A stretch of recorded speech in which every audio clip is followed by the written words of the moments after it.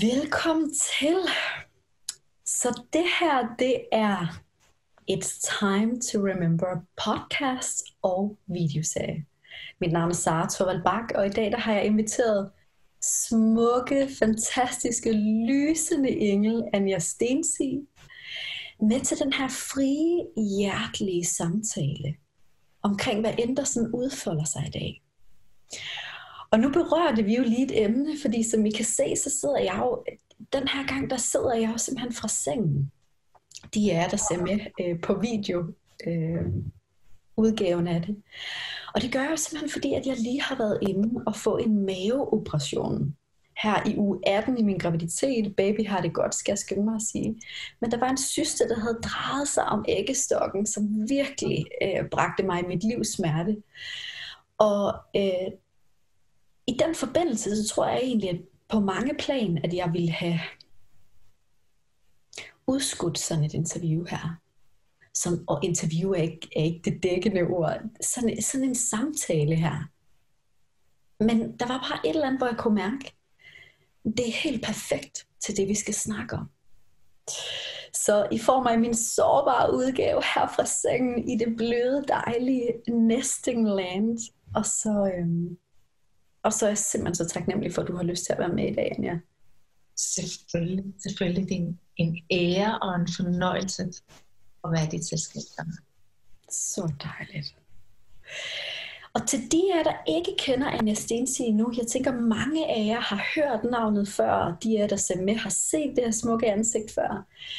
Anja har været tv-vært i mange år, for en del år siden, og havde en meget livstransformerende oplevelse eller periode i livet, som bragte hen til den her åndelighed, der åbnede på et langt, kan man sige, dybere og højere plan, som egentlig har ført dig ind i det, du laver i dag, hvor du skriver bøger, du hjælper folk med at bære bønner ind i livet via det, du har, der hedder Koba, og hjælper mennesker generelt i livet med de forskellige tiltag, som du føler for at hjælpe med, ikke?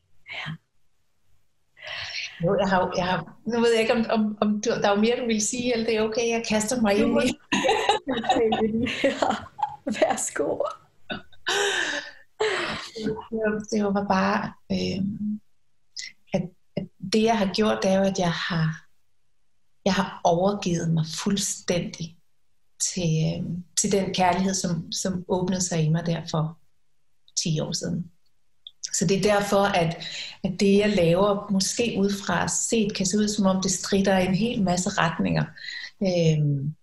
Ikke så meget mere, som det har gjort. Men det er alt sammen, uanset om det er i den her Koba-gruppe, hvor jeg laver love services og bønner, eller om det er i en-til-en udveksling, eller om jeg skriver, eller om jeg holder foredrag, eller om jeg afholder retreats, så er kernen altid, at jeg i overgivelse stiller mig til rådighed, så kærligheden kan arbejde igennem mig. Så hvis jeg skulle samle alle de der ting i en, så det jeg gør, det er, at jeg står til tjeneste. Og jeg kæmpede faktisk rigtig meget med at prøve at finde ud af, hvad er det, jeg er. At der er ikke nogen titel, der passer på mig. Det tætteste, jeg kan komme på noget, som føles virkelig sandt, det er, at jeg er en påmindelse. Fordi at jeg i det arbejde, jeg gør, stiller mig til rådighed for, at kærligheden gennem mig kan minde det menneske, jeg sidder overfor om, at de også er kærlighed. At jeg fungerer, jeg er bare et spejl. Ja. Men jeg elsker det. Og det er det, jeg føler, at jeg kan mærke ved dig. Det er den her, nu er det første gang, vi møder hinanden, selvom vi ikke møder hinanden live, så gør vi det alligevel, fordi vi møder hinanden sådan dybt i energien, ikke?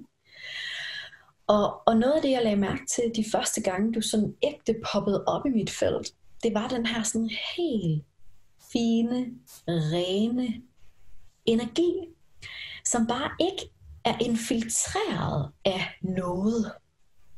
Og det er en enorm sjælden størrelse for mig i den her verden, hvor vi jo er rigtig mange, der er berørt af at leve i en moderne verden, der jo egentlig ikke indtil nu tjener den sjæl og det hjerte og den åndelighed, vi har.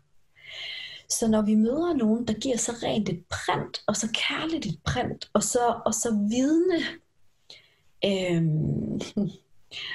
jeg har næsten svært ved at sætte ord på det, men så vidneagtigt et tilstedevær mere end et pressende tilstedevær, eller et forudtaget tilstedevær, så er det en enorm unik størrelse, oplever jeg.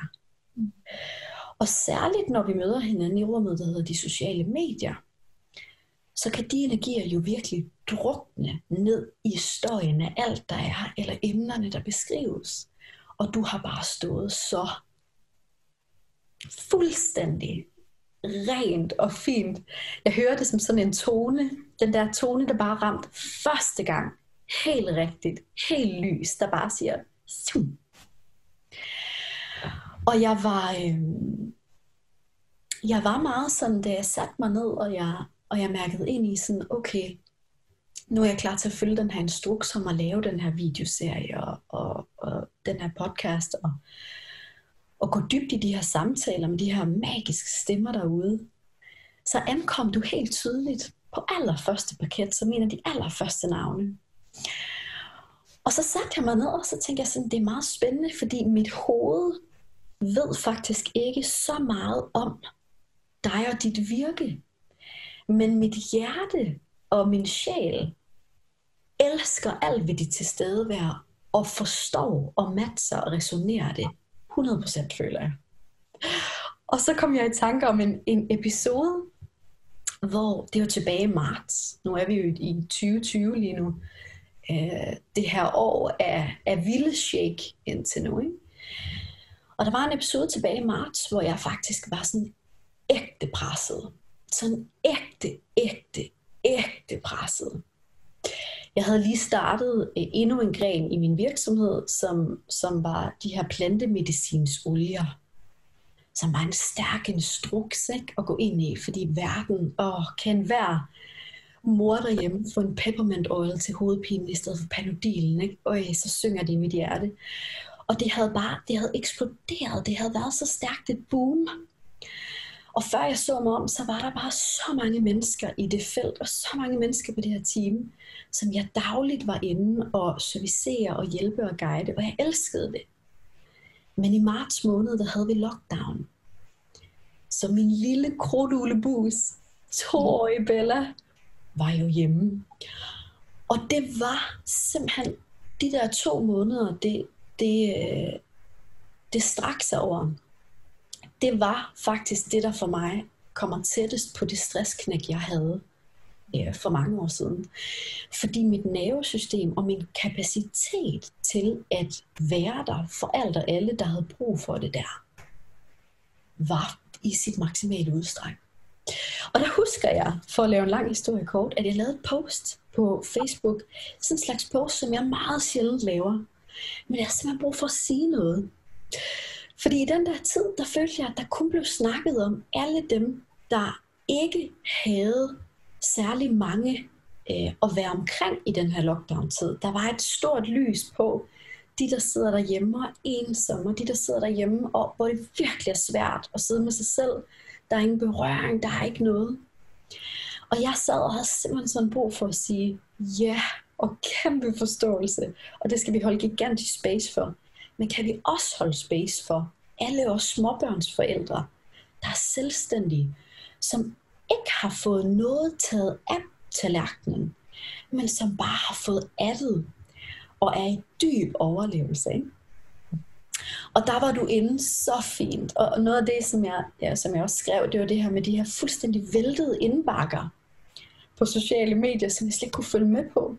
Og der husker jeg, at du var inde så fint at kommentere det her opslag, og du kommenterede bare med sådan en ro. Det var den her sådan pillar energy, der gik ind lige præcis, hvor den trykkede, og så var du sådan, den der indbakke, den kan der komme et autosvar på. Og det tilstedeværende i det kommentarspor, det kunne jeg bare mærke så tydeligt som den her sådan udånding. Nå ja. Nå ja, der er... Jeg tror faktisk, jeg skrev en besked til dig. Hvilket jeg ellers aldrig gør. Det er sjovt, du nævner den historie. Fordi det ramte mig. At jeg kunne så meget mærke din desperation samtidig med, at det også var så tydeligt for mig, at du havde fået fanget dig selv i det der, og jeg havde bare sådan brug for at sige til dig, der er en knap, du kan slukke på. Ja. Lige der. Ja. Jeg tror simpelthen, jeg skrev til dig bagom det hele. Ja, det er sjovt. Det kan jeg gøre. Der har været noget af dit kald, der føltes ekstra vigtigt. Ja. Og kæmpe tusind tak for det. Og det har nemlig været for mig en stor læring i 2020. I at have holdt space i så mange år, og have været jo egentlig en stor grad af balance og i harmoni i nogle gode år. Mit 2020, det har været et år, hvor jeg har skulle kalde hjælp ind. Og det har det vist igen og igen og igen og igen indtil nu. Ikke? Og der ankom du simpelthen som sådan en engel, der lige kom med den der helt simplicity. Og den historie, den poppede op hos mig, da jeg skrev dit navn ned på den her liste over, hvem skal egentlig med? Og jeg var sådan, det skal hun simpelthen. Der er noget meget interessant, at du drager lige præcis den historie frem, fordi det er i virkeligheden et udtryk for essensen af det, den måde, jeg prøver at være i verden på, som er i en meget dyb lytten og overgivelse. Jeg kan ikke, blandt andet også fordi, at jeg har gået så voldsomt på kompromis med mig selv tidligere i mit liv, at jeg er endt i dyb depression og i stress og i alt muligt, som ikke skal genbesøges. Så jeg er kompromisløs i min lytten til hvad min sjæl visker i mit øre. Og det er faktisk uanset, hvad det har konsekvenser. Altså nu i forhold til et eksempel kunne være den her gruppe, jeg har på Facebook, som hedder Coba Heart Circle. De sidste 2 år har jeg hver eneste søndag kl. 10 lavet kærlighedstjeneste eller love service. På et tidspunkt var der for mange udlændinge med til at kunne blive ved med at gøre det på dansk. Og det sidste halve år har jeg alle hverdagsmorgener kl. 8 guidet i morgenbøn. Og så for næsten 3 uger siden vågnede søndag morgen og var i gang med at gøre mig klar til at skulle lave min kærlighedstjeneste. Og så kunne jeg lige pludselig mærke, at det skulle jeg ikke. Og jeg vidste godt, at der sad flere 100 mennesker klar til at være med og mødes i det kærlighedsrum kl. 10. Men det kunne jeg ikke. Og det var ikke, fordi jeg havde det skidt, eller der var bare en modstand i mig. Og så måtte jeg i stedet for sætte mig ned og lave en video til alle de her vidunderlige mennesker og sige, jeg ved ikke, hvad der sker. Og jeg ved ikke, hvornår jeg kommer tilbage. Jeg ved ikke, om jeg kommer tilbage. Men lige nu, der er jeg nødt til at bare lytte. Så i næsten 3 uger har jeg slet ikke været til stede med alle mine hjerter og det man kalder bringers of love. Fordi at jeg kan ikke længere på nogen måde gå på kompromis. Og det her, det er for mig blevet en periode med en meget, meget stor træk indad. Jeg er begyndt at tage 1-til-1 klienter igen. Det har jeg ikke gjort i meget lang tid, fordi mit virke har været henvendt ud til verden. Da covid kom, følte jeg et meget stærkt træk imod at løfte og stille mig til rådighed og hjælpe mennesker med at få adgang til kærligheden, så den kunne lindre al deres frygt. Og så på et tidspunkt, så klikker det den anden vej, og så skal jeg ind og være i det intime rum, og være med få, og være til rådighed for få. Så man kan sige, det prik, jeg lavede til dig der, var i virkeligheden meget sigende for hele min måde at være i verden på. Ja, det mærker jeg virkelig. Så smukt og så vigtigt, ikke? Den der evne til at kunne gå i ro nok til at lytte i en verden, hvor så mange drukner i støj indtil nu. Indre og ydre, ikke? Men det er også virkeligheden min største ønske for alle dem, jeg stiller mig til rådighed for. At det, de må få sået et frø til, eller det, de må blomstre ind i, eller det, de må få med sig, er en adgang til deres egen kærlighed. Jeg ser jo verden sådan, at alt er kærlighed. Og at der løber en strøm i os og omkring os, som er så kraftfuld, at der er ingenting, det ikke kan løfte. Der er ingenting, den kærlighed ikke kan hele. Der er ingenting, der er for svært for den kærlighed. Og når vi får adgang til det sted, jeg selv, hvor det løber frit, hvor vi kan mærke vores sjæl, og vi tør være sårbare nok til at få adgang til det sted, så kan vi ekspandere det og udvide det. Så man kan sige, alt det arbejde, jeg laver med mennesker, handler om, hvordan kan jeg få dybere kontakt til kærlighed, dybere kontakt til kærligheden, dybere kontakt til kærligheden. For når den får lov til at stå der, så bliver vi ikke forstyrret af verden omkring os. Når vi kan kalde den kraft, al vores styrke, al vores mod, al vores power, ligger i den kærlighed. Så jeg oplever tit i den spirituelle verden, at der er en søgen udad. Og vi griber efter andre, der skal løfte os, og andre, der skal fortælle os, hvad vi skal gøre, eller ritualer. Og det er ikke, fordi der er noget galt med ritualer, jeg elsker ritualer, men vi griber ud og går ud af os selv for at finde løsningerne. Og det er alt sammen lige her. Sådan som jeg oplever det, sådan som jeg ser det, så er det så enkelt.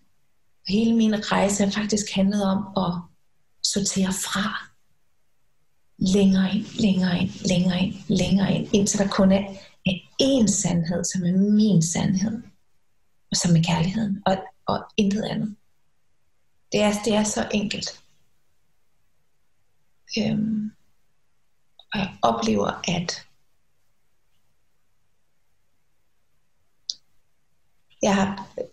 siden jeg havde min store depression for 10 år siden, der kan den sagtens finde på at stikke hovedet op i perioder, hvis der er meget støj, eller jeg glemmer mig selv en stund og får arbejdet for meget, eller sådan noget. Så kan den stikke hovedet frem. Min angst kan stikke hovedet frem. Men når kærligheden kun er et åndedrag væk, så kan selv noget så kraftfuldt som en depressionsenergi og en angstenergi lindres og falde til ro, når den får lov til bare at blive rummet ind i den kærlighed. Man kan møde den i en, nå skat, der var du igen. Kom. Jeg kan godt rumme dig, og du må gerne være hos mig. Der var rigtig plads til aspekt. Og så kan det falde til ro. Og det er alt sammen bare kærlighed. Det er bare kærlighed. Ja. Amen. Jeg forstår. Virkelig. Og det minder mig rigtig meget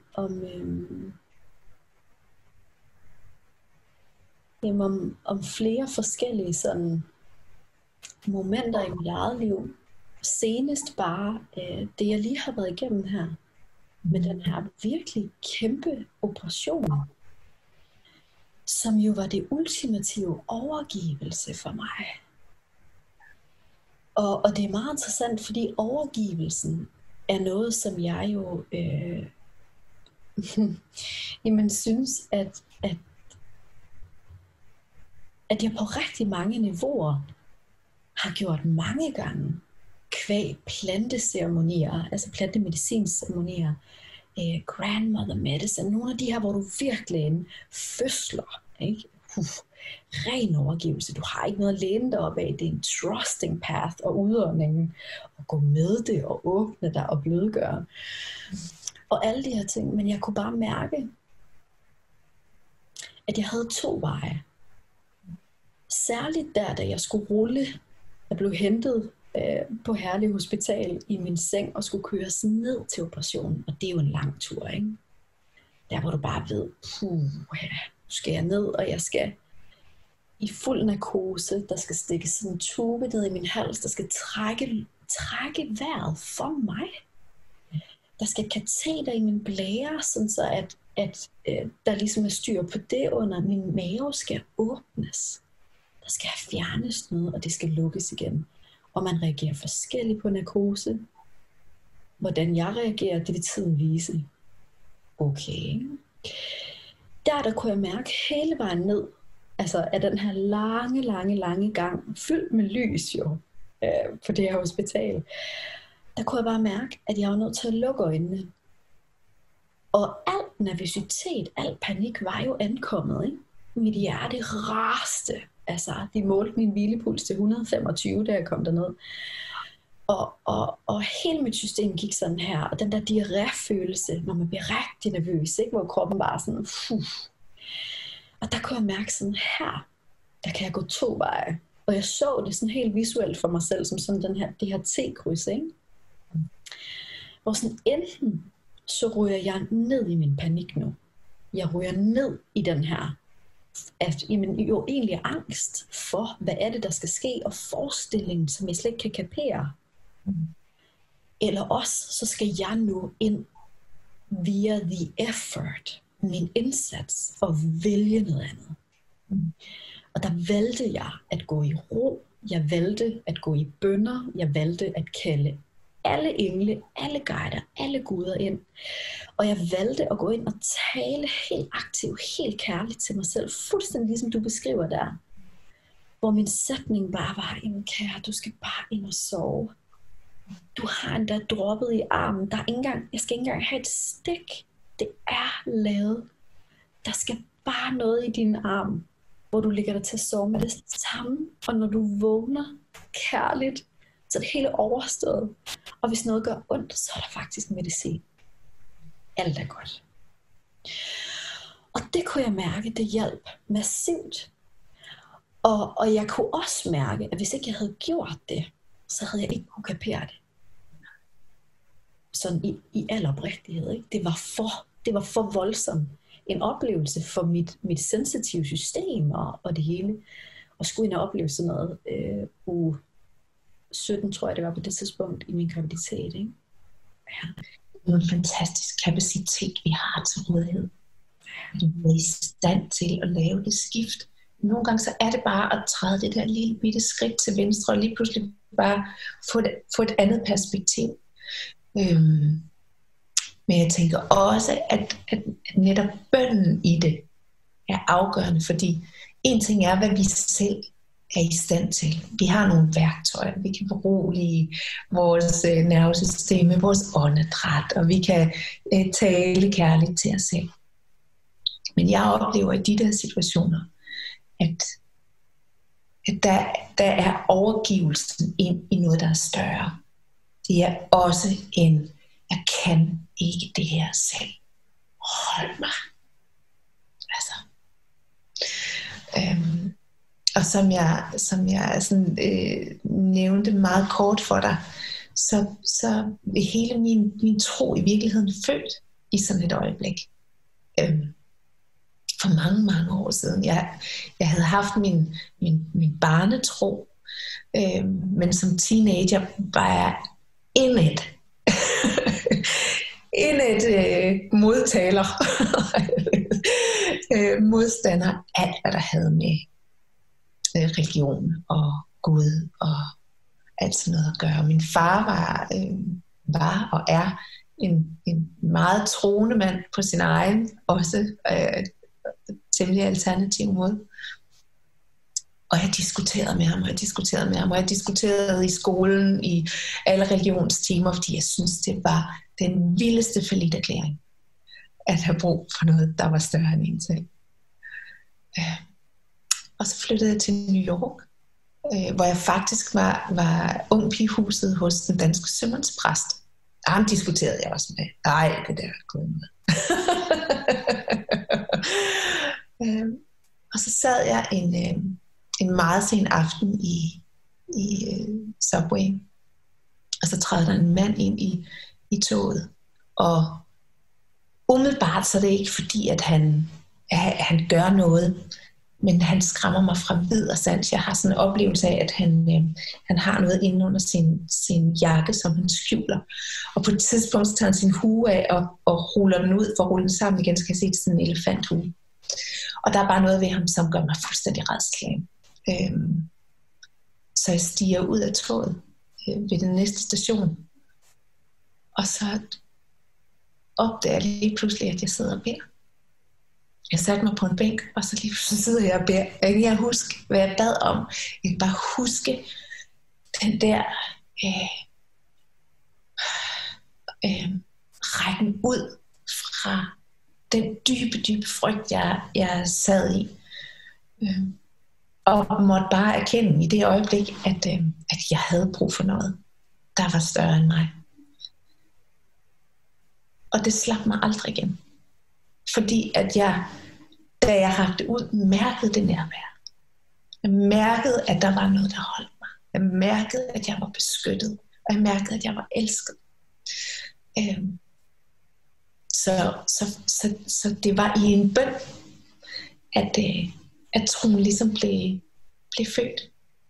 Jeg tror, vi har mistet så meget ved at have mistet troen. Og det er ikke fordi, jeg er religiøs i klassisk forstand, men jeg er et inderligt troende menneske, og jeg er også blevet gammel nok til, at nu kan jeg godt sige, at jeg tror på Gud. Det har taget mig rigtig lang tid. Og der er også det særlige ved min rejse, at Jesus har været ved min side fra starten, og viser sig for mig, og er min kæreste samarbejdspartner, og det er en helt anden historie.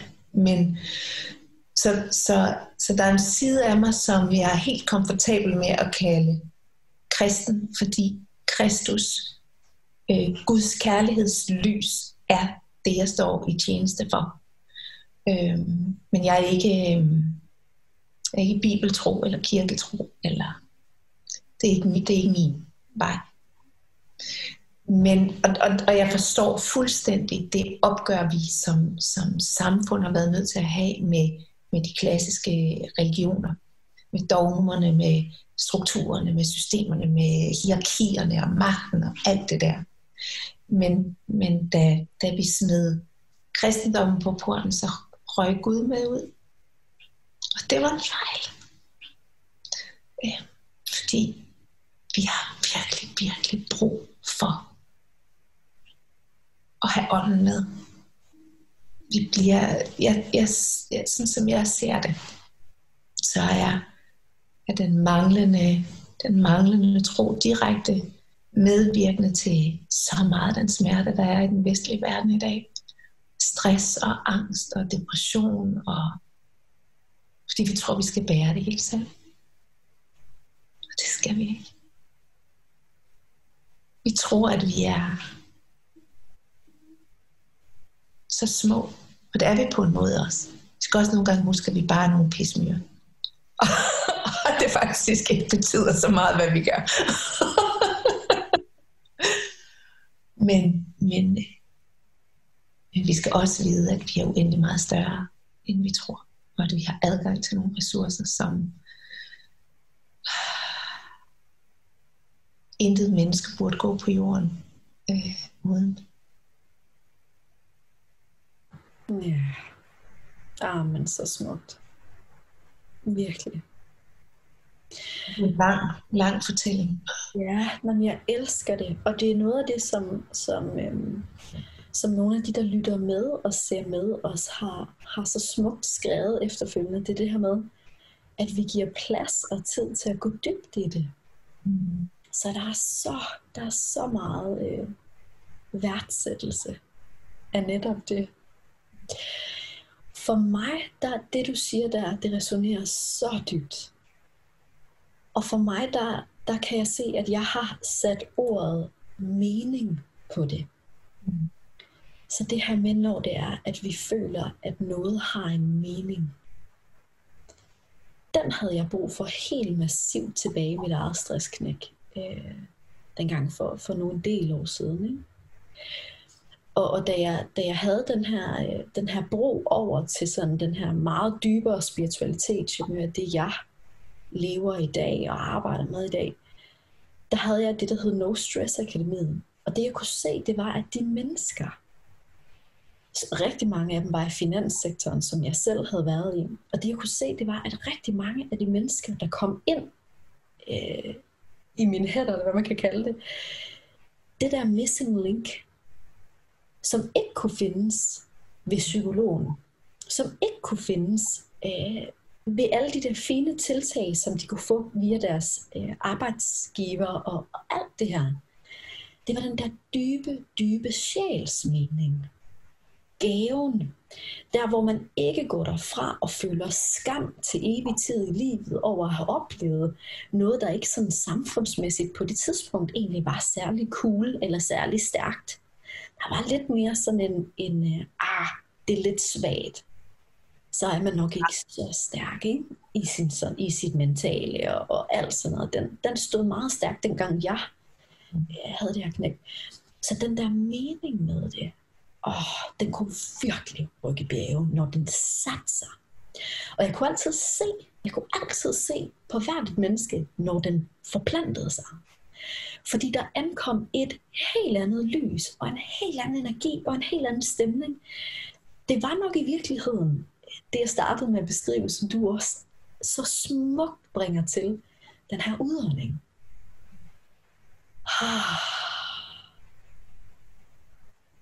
Hvor noget kan slippes, fordi det er okay. Giver det mening? Ja. Jeg oplever, at der er sådan et hul i os, hvor meningsløsheden lige præcis får det at herske. Når der ikke er mening med tingene, når der ikke er et højere formål, vi behøver ikke forstå det. Det tror jeg så, det er noget helt andet, ikke? Den der jagt efter at ville forstå hvorfor. Men hvis vi kan læne os ind i, at der er en højere mening, og du er elsket. Elsket. I alt, hvad du gør, og i alt, hvad du er.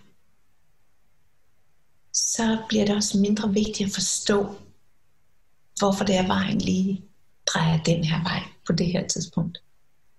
Jeg har jo man kan sige, den del af det, der handler om overgivelse, som jo i virkeligheden er at læne sig fuldstændig ind i den der er en mening, også selvom jeg ikke forstår det. Som ikke kun er bagudrettet i forhold til det, jeg lige har stået og oplevet, men som også er fremadrettet. At jeg har oplevet en enorm frisættelse i at holde op med at prøve at regne ud, hvor jeg skal hen. Hold op med at prøve at tage magten og sige, det der jeg vil, ikke? Og så laver jeg 100 vision boards, fordi det er der jeg skal hen. Og i virkeligheden så i den proces jeg kommer til at spænde fuldstændig ben for der hvor det flyder, og hvor letheden er. Fordi den er der hvor jeg overgiver mig fuldstændig, siger jeg har ingen anelse om hvor jeg skal hen. Jeg ved at det bedste er det der er foran mig. Så vis mig, hvor det er, at jeg tjener kærligheden bedst. Vis mig, hvordan det er, det skal folde sig ud. Vis mig, hvad for en vej det er, jeg skal gå. I total overgivelse. Og det bliver en større og større del af min måde at være med kærligheden på. Den bøn, som er blevet min stærkeste bøn lige i øjeblikket, det er faktisk, at jeg bare går op og siger, din vilje ske. Ikke min vilje. Din vilje ske. Ikke min vilje. Fordi jeg kan lynhurtigt lave rav i den, når jeg tror, at jeg selv skal regne ud, hvad for en vej vi skal gå.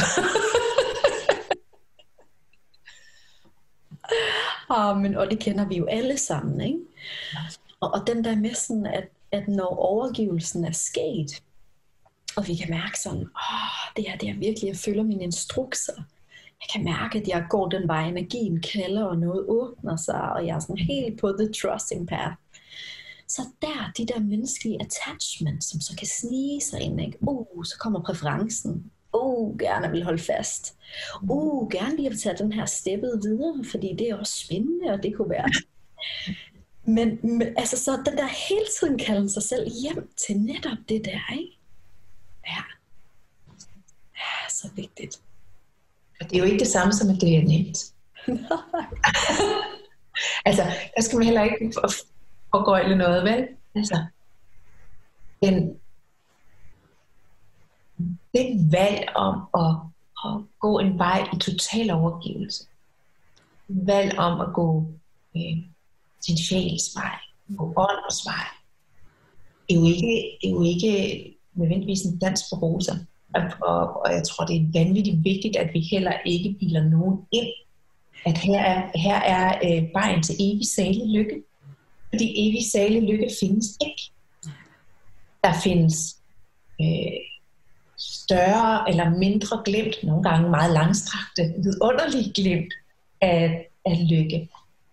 Men livet kan ikke være en konstant. Vi kan ikke stræbe efter en tilstand, hvor vi bare sidder der. Og lige præcis når vi siger ja til åndens vej, siger vi også ja til at blive pillet fuldstændig i stykker. Vi siger ja til at få pillet alle de lag af, som vi har brugt til at beskytte os med og holde os varme med. Okay? Vi bliver tvunget til at sige farvel til ting, som vi måske ikke føler os fuldstændig klar til at sige farvel til. Det kan gøre vanvittigt ondt. Jeg synes, det er det værd. Fordi det er meningsfyldt. Og fordi jeg kan andet. Altså, og sådan har det været i mange år, jeg har ikke noget valg. Også selvom det i mange år betød, at jeg måtte leve på en sten, og min mand han måtte løbe 15 gange så hurtigt for at få tingene til at hænge sammen. Så har det ikke været noget valg. Men jeg synes bare, det er vigtigt. En så vigtig del af den samtale, at nogle gange er det smertefuldt. Og det er også okay. Ja, præcis. Og det er virkelig rigtigt, som du siger, den her jagt efter den gode følelse. Forløsningen. Der hvor det hele, altså den etape, som man har taget, den bare ender ud i sådan en da-da. Men det er jo netop, som du siger det der med, jamen når vi står allermest, nu sætter jeg så min egen ord på, men sådan rå og cracked open, der hvor alle lag er pillet fra hinanden, at vi er allermest for det første connected. Vi kan mærkes allermest. Der er ikke mange lag ind til de der dybeste lag i hjertet. Vel? Vi er så meget til stede med det hele. Man kunne kalde det dyb autenticitet. Og fra det sted, der er der jo ingen grænser for, hvor ført du kan blive, og hvor hjulpet du kan blive, og hvor meget du kan overgive dig. Og det er jo nogle gange en kritik, jeg har hørt i særligt den spirituelle branche, og så har jeg også selv fået et par gange. Det er den her med sådan, jamen her har jeg taget det her forløb, eller her har jeg gennemgået den her path, eller her har jeg, Og nu synes jeg bare, at jeg er lidt deprimeret. Eller nu synes jeg bare, nu har jeg bare mistet alle mine venner. Eller nu står jeg bare her og er sådan, nej, hvad nu? Agtigt, ikke? Der hvor det jo i virkeligheden er betegnet som så vigtigt og smukt og stærkt et sted, hvor det der skulle falde fra jo faktisk er faldet. Well done. Well done, ikke? Og så er det vejen til overgivelsen og kalde det der ind tilbage til valget, ikke? Altså sådan ryger vi ned i det der sorte hul, hvor vi føler, nu har depressionen mig. Altså, til de der kigger med, I kan se, jeg har sådan en hånd, hvor jeg tager fat i mig selv, ikke? For det kan jo godt føles som sådan en stor mørk hånd. Det er sådan, kan jeg tage fat i en? Der hvor tankerne tager sig selv helt automatisk, den ene frygtelige tanke tager den næste frygtelige tanke, vågner med ondt i maven, der hvor du bare kan mærke, at jeg er grebet ned i det her mørke muld. Og det er the effort, det er valget, the effort ind via for eksempel bønnens kraft, ikke? Via overgivelsen, via til at flytte. Jeg er meget enig, samtidig med, at der også er det rum, hvor vi ikke kan. Klart. Og det skal der også være plads til. Fordi vi kan kun det, vi kan.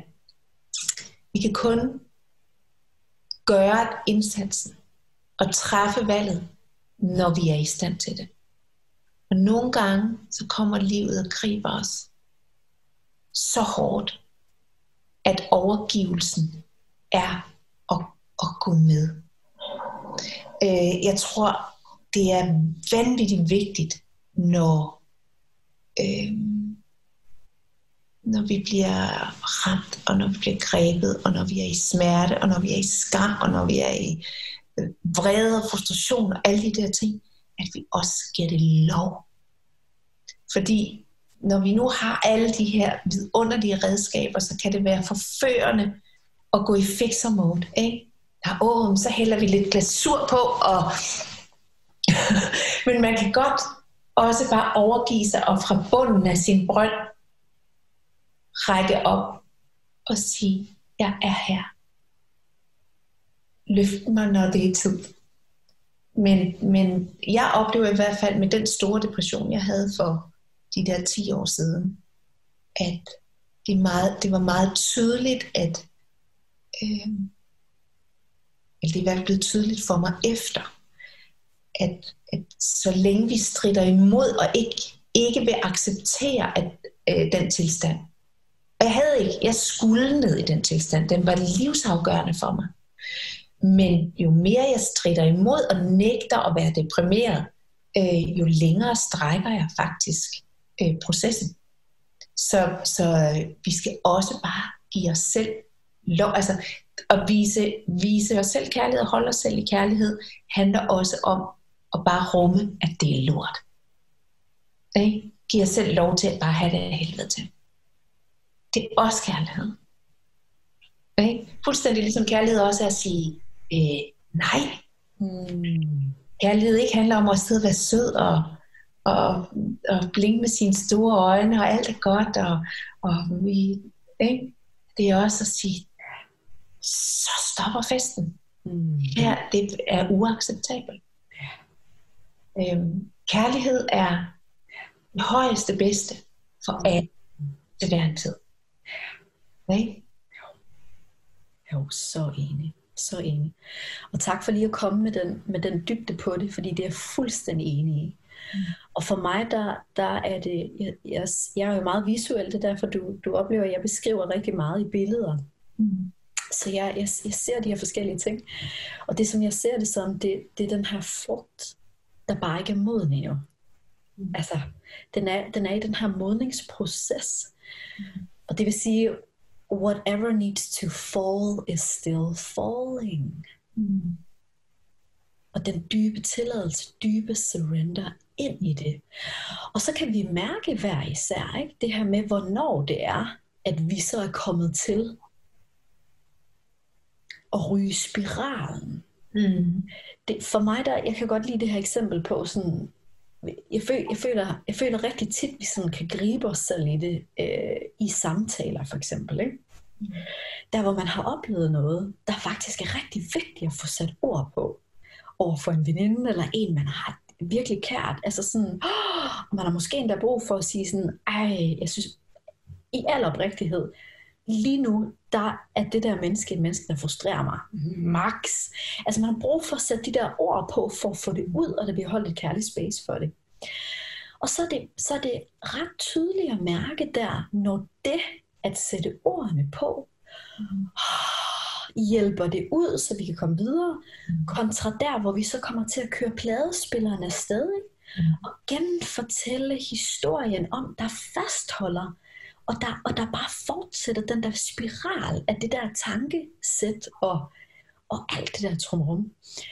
Det var sådan med den der for øje, jeg forstår fuldstændig. Der er jo en meget stor del af det, der dybest set jo bare handler om opmærksomhed. Der bare handler om at være vågen for, hvornår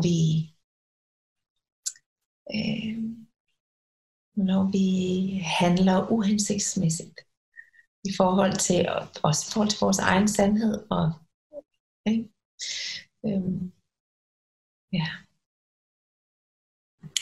Jo, præcis. Og livets kapitler også, ikke? Altså jeg må sige, et af de kapitler, der virkelig har udfordret mig meget i nyere tid, det er faktisk det her småbørns kapitel, hvis jeg er helt ærlig. Og det er jo, bare det at sige det, er jo noget, der kan vække sådan alt indeni, ikke? Fordi her står du bare med det her lille, totale mirakel, der bare er så fuldstændig fantastisk. og du kan slet ikke elske mere. Og samtidig så er det den her sådan, jamen, nu har jeg fået en lille krudtugle, der virkelig er en gigakrudtugle. Og jeg er sådan et menneske, der trives i roen, i tanken, i tilstedeværet. Og hver dag er en øvelse i sådan at gøre plads til mig i den her familie. Fyldt med krudtugler. Lige pludselig. Det er dejligt, når der kommer en mere, ikke? Det var heller ikke planlagt, det skal jeg skynde mig at sige. Det var en sjæl, der fløj ind. Så der var også lige en proces i 14 dage. Ikke? Sådan, okay, mærket, men så jeg ender også skal steppe op i faktisk at skabe plads til mig. Hvis vi alle sammen skal have det godt her, så skal der faktisk også være plads til mig. Og det er min opgave. At sørge for det, ikke? Det er jo i virkeligheden også det, der er så fuldstændig fantastisk ved dem. Det er så hårdt. Nu har jeg jo selv 3. Og de bliver ved med at udfordre, men de bliver jo lige præcis, der er jo ingen i denne her verden, der kan holde et spejl op for os, som de kan. Altså der er ingen, der kan trykke på de helt rigtige knapper og vise os, hvor vi stadigvæk har vores shortcomings. Ikke? Nå, hvad siger du? Gemmer der så stadigvæk en vulkan, et temperament derinde, mor? Gør der det? Gør der det? Gør der det? Præcis. Ja, men det er jo det.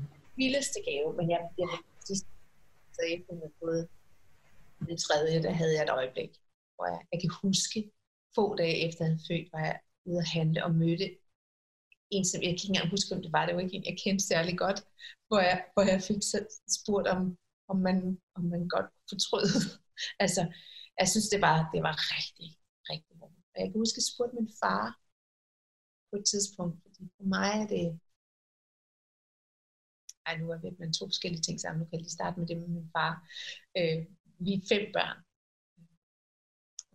hvor jeg bare spurgte ham til, for den her frustration, jeg kan opleve mellem at skulle være, for det er jo et valg, jeg har truffet, men at jeg er mor, og skal være til rådighed for de her børn, med alt det, de nu har brug for fra mig, samtidig med, at min længsel efter at bare være i Guds tjeneste, i kærlighedens tjeneste, den fylder alt i mig.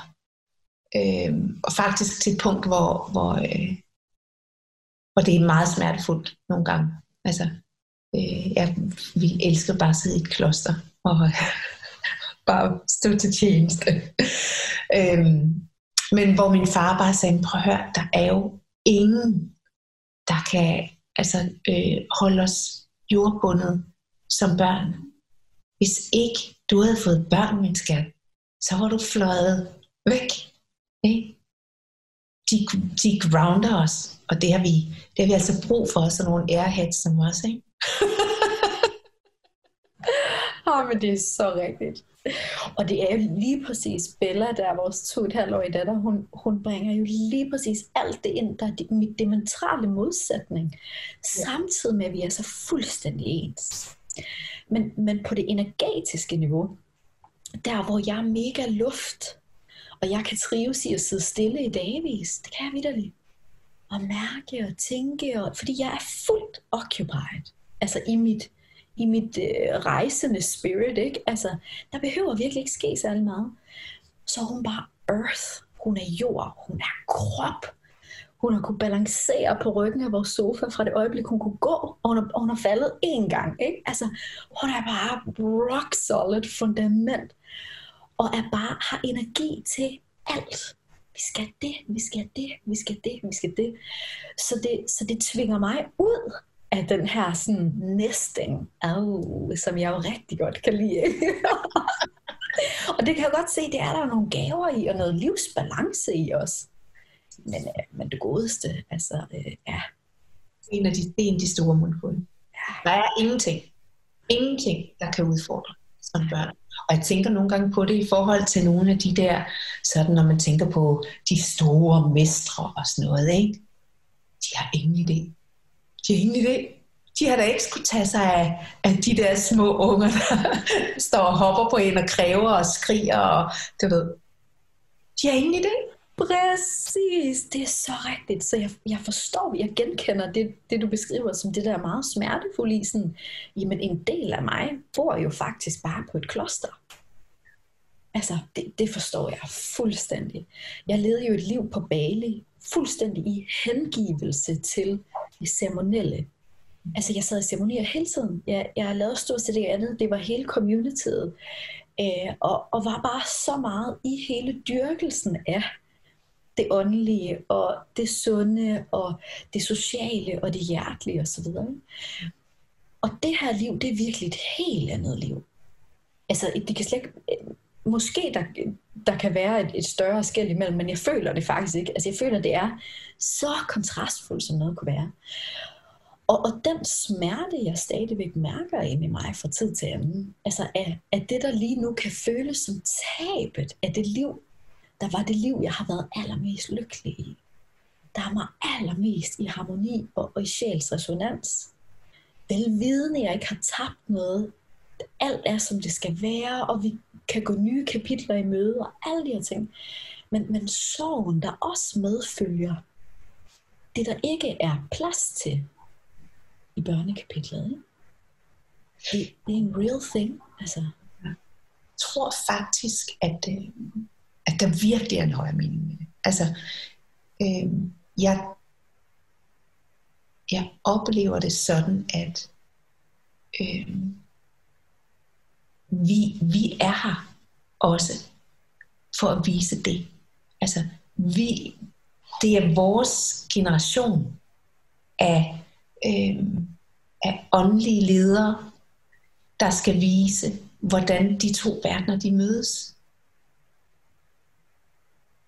Det er det, der er vores opgave, blandt andet.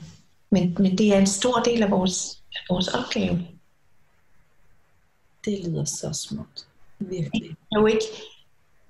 Hvordan skal man kunne være til inspiration for mennesker, der har et familieliv, de skal have til at hænge sammen, har en økonomi, de skal have til at hænge sammen, hvis man selv sidder i et kloster, og ikke har nogen som helst idé om, hvad livet i virkeligheden går ud på.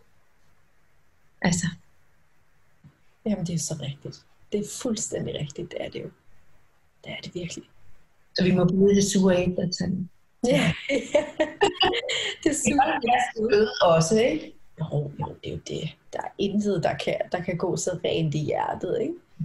bare de der små finurlige ting, som kun en mor kan store elske ved sit barn. Ikke? Lyden af sutten, der er helt individuelt for hende, og måden at sige mor på, og de der sådan helt små, hvor man bare sådan, ej, du er jo verdens sødeste. Det er jo ikke muligt, der er et sødere barn i verden. Og her, det bliver bare stærkere og stærkere og stærkere. Altså man tror ikke, at man kan elske en stor snavset teenager lige så meget som sin lille trup der. Og når din lille kommer der, vil du også opdage, at altså det der er så sindssygt, det er jo det der med, at ens kapacitet for kærlighed bare udvider sig. Man kigger på sin lille trup der og siger, jeg kan jo aldrig elske nogen så højt. Det kunne du. Altså det er så vildt. Det er så vildt. Ja, det er jo det. Amen. Så smukt. Hvis der sidder nogen derude nu, som føler sådan, okay, nu har vi berørt nogle emner omkring noget med noget depression, og noget med nogle virkelig vilde drejninger i livet, noget med nogle momenter, hvor man er blevet rigtig bange. Du har nævnt det med New York, hvor du var i et tog og måtte gå ud. Jeg har nævnt det her, hvor jeg er på vej ind til operationen, og føler dyb resonans i det her. Sidder du så med noget på hjertet i forhold til, hvis der skulle sidde nogle sjæle nu og være sådan, prøv at høre, jeg er faktisk klar til at invitere de her bønner ind i mit liv. Hvor så at starte? I forhold til bøn? Ja. Altså, der er en bøn, som jeg holder utrolig meget af, som er hjertebøn. Kender du hjertebøn? Ikke hvis der er sådan et facit på en hjertebøn. Det er der ikke principielt, men hjertebønnen er en bøn, som har eksisteret i sådan den østlige kristendom, altså den ortodokse kirke i særdeleshed, i mange hundrede år, hvis ikke 1000 år. Og det er en meditativ bøn, som er meget, meget enkel, og i sin oprindelige form hedder den Kyrie eleison. Herre, forbarm dig over mig. Og i forbarm dig over mig, det kan hurtigt komme til at lugte af skyld og skam og sådan noget, tilgiv mig mine synder. Men det er ikke der, vi er. I ordene forbarm dig over mig, ligger der i virkeligheden bare se min smerte og løft mig. Hjælp mig. Og i den der traditionelle form, så siger man den indvendigt. Det er en indvendig bøn, man siger med sit åndedræt. Så når vi trækker vejret ind, så kalder vi. Og selvom traditionen siger herre, så har jeg aldrig sagt herre, fordi jeg tror ikke på nogen herre. For mig er det elsket. For andre kan det være moder jord. Hvad end Jesus, Buddha, hvem det end er, univers, hvad man kalder på. Og så når man ånder ud, sender man sin bøn afsted, som kan være forbarm dig over mig, eller løft mig, eller vis mig min vej, eller hvad der end resonerer. Og man kan prøve at sidde med det selv, og bare lukke sine øjne, og så bare på hver indånding kalde på det, man gerne vil kalde på, og sende ud, og så prøve det af. Bare finde hvem er det, jeg gerne vil kalde på? Hvad hedder det jeg gerne vil kalde på? Det kan også være lys og kærlighed. Det kan også være Gud. Det kan være kærlighedsgud. Og så på udåndingen sende bønnen afsted. Så man sidder og finder de ord, som føles rigtigt. Og som passer med ens vejrtrækning. Man skal heller ikke finde alt for lange sætninger i forhold til sådan. Men det er en vidunderlig måde at bede på, fordi man kan have den med sig overalt. når jeg går i skoven, så beder jeg, når jeg står i kø i supermarkedet, kan jeg stå og bede, fordi at jeg bare står og beder med mit åndedræt. Og samtidig med, at det kalder assistancen ind, og åbner mit hjerte for at tage imod, så minder det mig også om, hver gang jeg er i bøn, så er jeg jo i bevidstheden om, at der er noget, der er større end mig, som holder mig og guider mig og løfter mig. Så det er også en måde at bringe det til stede i sit liv hele tiden, ikke? Så jeg vil sige, forhold til bøn, så er det et vidunderligt sted at starte. Og hvis jeg stadigvæk havde min Kobe morgenbøn hver morgen, så ville jeg jo sige, at alle skulle komme derind, men jeg ved ikke, hvornår jeg kommer tilbage igen.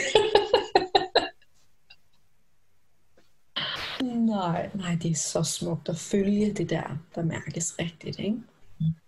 Jeg plejer selv at have meditation hver aften kl. 22. Love bath. Good night meditation. Så vi bare sådan wrapped i den der helt lyserøde, cloudy energy. Fordi jeg bliver ved med at se sådan, hvis vi alle sammen gjorde det, ikke? Hvis vi ligger 8 timer hver nat, alle sammen bare badet i kærlighed. Shift, ikke? Men det er også på hold nu, mens jeg er i recovery. Ja. Det er altid nødt til at give kærligheden lige ind omkring os selv, inden vi sender den ud i verden. Ja. Jamen, det er så rigtigt. Det er så rigtigt. Sidder du med andre ord på hjertet, smukke? Er der noget, du sådan kan mærke? Det her, det skal lige med til dem, der lytter. Nej. Vi har været ret vidt omkring. Ja. Nej, så det er der andet end at jeg bare gerne vil minde dem alle sammen om, at alt det, de længes efter, det er allerede derinde. Yeah. Så smukt. Og banalt, og nogle gange så er det allermest banale, der er den reneste sandhed, ikke? Altså, jeg svømmer i banaliteter. Det var simplicity igen, som jeg startede med faktisk at sådan præsentere dig med, som du virkelig bringer for mig, den der helt ind til benet. Simplicity, og der er så meget luft der er space, der er plads, der er lov til det hele. Alt er okay. Kærlighed, ikke? Ja, jeg elsker det. Jeg kan huske, hvordan jeg i tidens morgen var lige at sige, en gang i lang tid, da hele det her, som der begyndte at udfolde sig i mig, og jeg også var meget mere søgende. Hvordan jeg kunne få helt klaustrofobi af alle de ting, som jeg havde læst mig til, eller fået at vide, at jeg skulle, eller burde, eller det ville være en god idé, hvis du sørger for at gøre sådan og sådan og sådan. Og så skal du, hver morgen når du står op, så skal det første, du skal gøre, det, og så skal du sørge for at lave yoga, og så skal du meditere en time, og så skal du... Og jeg var ved at drukne. Så sorter fra. Okay. Fordi det der gemmer sig inde bag det alt sammen, det er så meget mere kraftfuldt end det andet til sammen. Jeg er så enig. Så enig. Og så den der smukke rejse i, at en gang imellem, så skal vi ud og besøge det der terræn, ikke? Hvor vi sådan, okay, clean slate, en verden, jeg ikke har besøgt. Hvad er der i den her verden? Af de der gode idéer, og af de der anbefalinger, og af de der forskellige. Og når det er inde, så er det slipningsprocessen, og hvad er det så, der er mig i det? Ja, Men det er faktisk interessant, fordi jeg oplever mindre og mindre dragning mod, altså, jeg har mennesker i mit liv, som jeg bliver inspireret af i udveksling, og hvor vi løfter hinanden sammen. Men jeg har ikke nogen, og det har jeg faktisk aldrig haft, den der søgen. Jeg har aldrig haft nogen, jeg fulgte, eller nogen, hvis sandhed jeg besluttede mig for at tage på mig, eller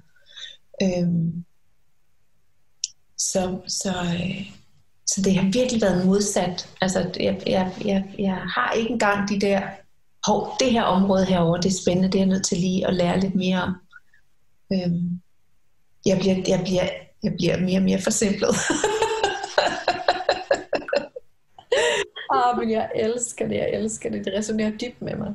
Og det er i virkeligheden derfor, at det er det, som man kender som shamanismen, som jeg egentlig har været meget, meget, meget initiated i de sidste mange år. Og shamanismen er jo i virkeligheden bare det, vi i nordisk forstand kender som vølverne. Shamanisme er bare det ord, som man kender ofte mere end vølverne. Og vores vølver tilbage i vores tid er jo bare viskvinderne, der godt kunne mærke, hvad vinden siger. Der godt kan mærke, hvad planten siger. Der forstår hele tilladelsens port. Ikke at knække en gren, før vi lige har bedt om tilladelse. Det er jo virkelig bare æringen, det er kærligheden.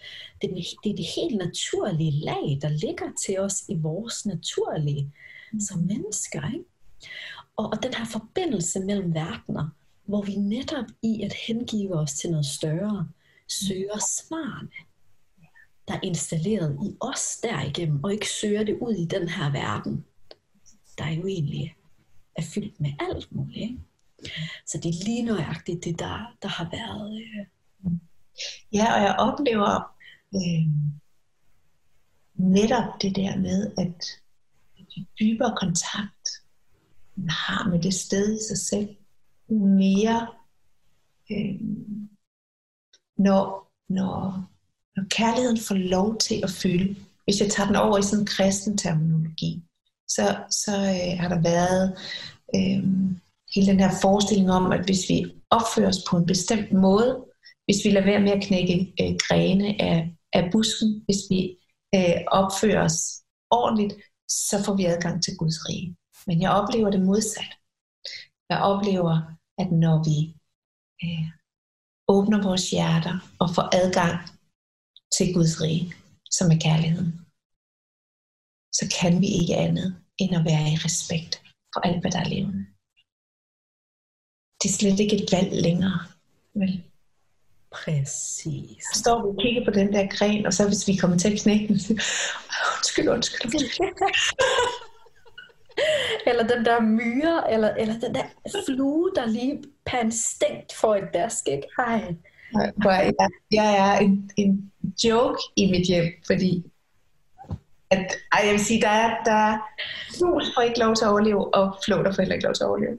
Fair enough. De har også selv været ude om det på en eller anden måde. Men alt andet, altså jeg kan ikke, en myg, den skal guides fint ud af vinduet, ikke? Mit datter er faktisk blevet på samme måde. Jamen det er jo det, kærligt hjælpe ud af vinduet, ikke? Så vidt muligt der. Ja, jeg forstår fuldstændig. Meget, ikke? Og det er i virkeligheden der, at jeg oplever den her smukke bro mellem kristendommen og hvad end. Det er meget interessant, fordi jeg føler ikke længere, at shamanisme egentlig er.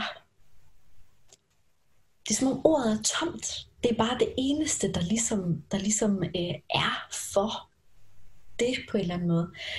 Men alle de ceremonier, jeg har siddet i og også holdt space for, det handler jo kun om én ting, og det er faktisk bare at få adgang til dit hjerte. Besøg lagene. Når du møder et lag, der siger, nu skal jeg græde, så græder vi.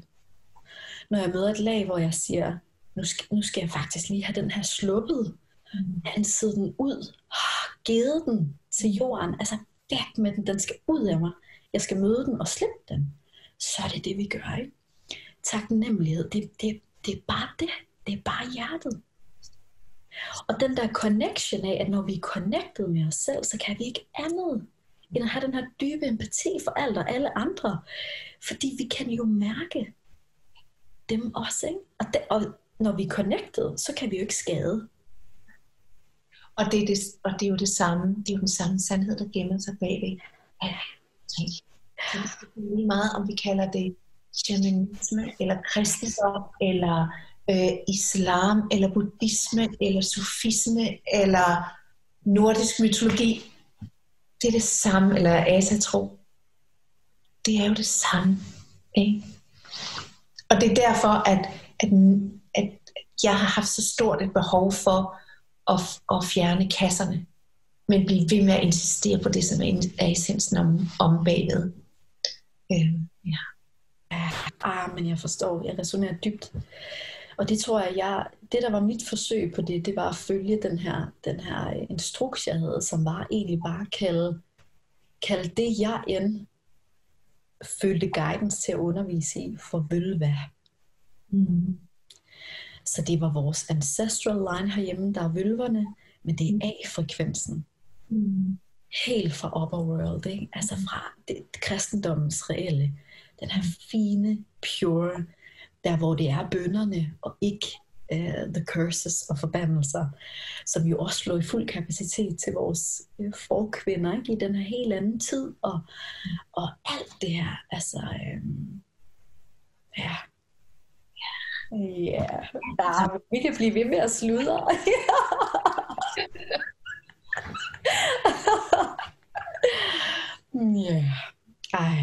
Prøv at høre, det var sådan en kæmpe fornøjelse at have dig med i dag, Smukke. Tusind tak for at være så åbenhjertet og være så ærlig, og for dine tårer, som jeg har set flere gange, sådan er ankommet. Og jeg håber alle, der så med og lytter med, har fået præcis det ud af det, I skal. Velvidende, at man jo altid må plukke og tage præcis, hvad der resonerer med en. Ja, altid. Tusind tak, fordi jeg kunne holde rum så smukt for den her samtale, og for at du inviterede mig ind. Det har virkelig været en dejlig stund.